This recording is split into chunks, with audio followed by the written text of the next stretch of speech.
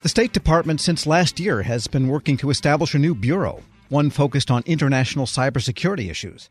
Its plan includes working with several other agencies, only it hasn't exactly told them what it's up to, and that could lead to all sorts of problems. Here with more, the Director of International Affairs and Trade Issues at the Government Accountability Office, Brian Mazanek. Let's begin at the beginning. What is the purpose of this agency in the first place?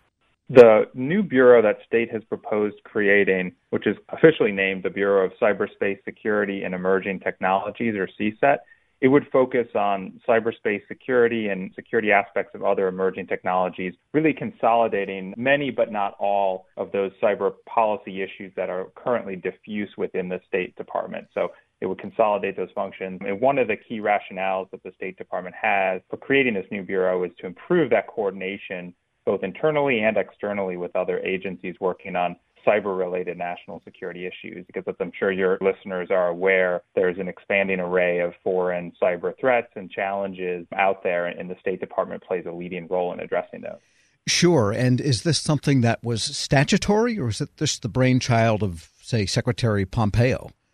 So this proposal is not statutory. This is something that the department developed on its own and, of course, with the Secretary's approval. In June 2019, they notified Congress of their intent to establish the Bureau. There is a piece of legislation that has not been passed, the Cyber Diplomacy Act of 2019, that has similar aims. It would establish a new office for dealing with these issues, but there are some key differences. And in fact, right now, members of Congress have raised objections to state's plan, which has not been implemented as of August of this year because of some of those differences. So there is a sort of a competing proposal that the Hill has considered but has not ultimately passed yet. All right. And the issue that the GAO looked at, though, in the planning of this new CSET Bureau was the interaction that state would have with other agencies outside of state. And there were 6 of them. So which 6 would be involved, and what does it look like from their point of view? Great question. The 6 agencies that we focused on were the Departments of Commerce, Defense, Energy, Homeland Security, Justice, and the Treasury Department. We selected them in part because of the key role they play partnering with state in addressing some of these issues. And in fact, they all work together within the National Security Council in a new cyber response group that was established by a presidential directive in July of 2016. So these are some of the key players, and that's why we selected them. There are certainly other federal entities that also would coordinate with this new bureau and would work with state on cyber issues, but these were the big players. And we did meet with all of them and talk about them, their role in state's plans here. And what we found was that state did not involve any of these key partners in the development of its plans. And in fact, they told us that they were not even aware in some instances that there was a plan to create this new bureau. So that's where we came up with our recommendation, in part based on our prior work on government reorganization that emphasizes the importance of including key agency stakeholders, as well as the fact that state's own rationale for creating the new bureau was to improve this internal and external coordination.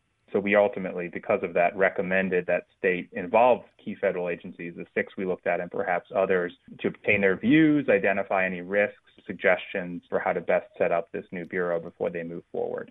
We're speaking with Brian Mazanek. He's Director of International Affairs and Trade Issues at the Government Accountability Office. Just to play devil's advocate, since State Department people were already cooperating with their counterparts from whatever perch they were sitting at, if the State Department people moved to a new bureau, would it functionally make that much difference to the external people?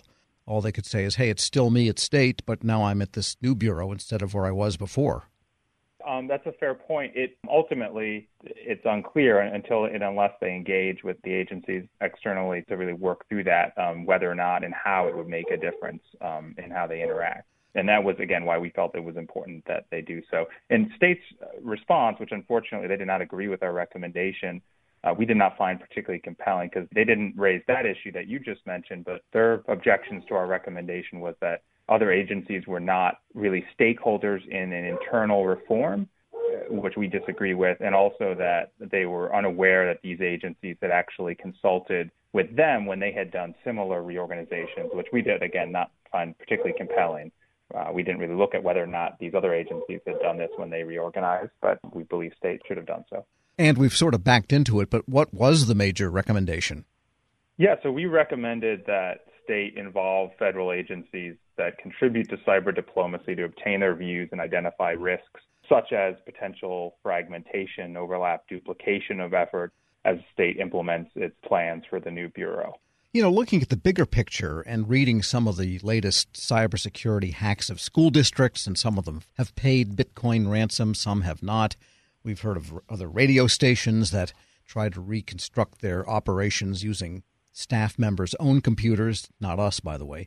But when you have Commerce, Defense, Energy, DHS, Department of Justice, and Treasury all involved in essentially the same mission, you wonder how the United States can get its shoes on before, to misquote Mark Twain, the cybersecurity criminals have been around the world 10 times. Right.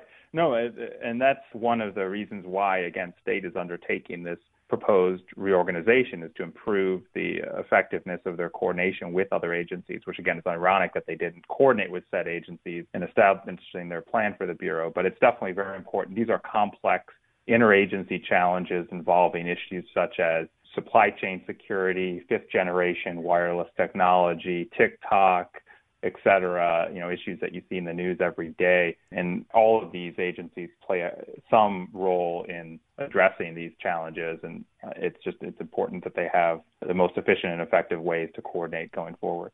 Does it seem a little curious that state would reject that recommendation? It's not as if you're asking them to have the other agencies dictate how they reorganize.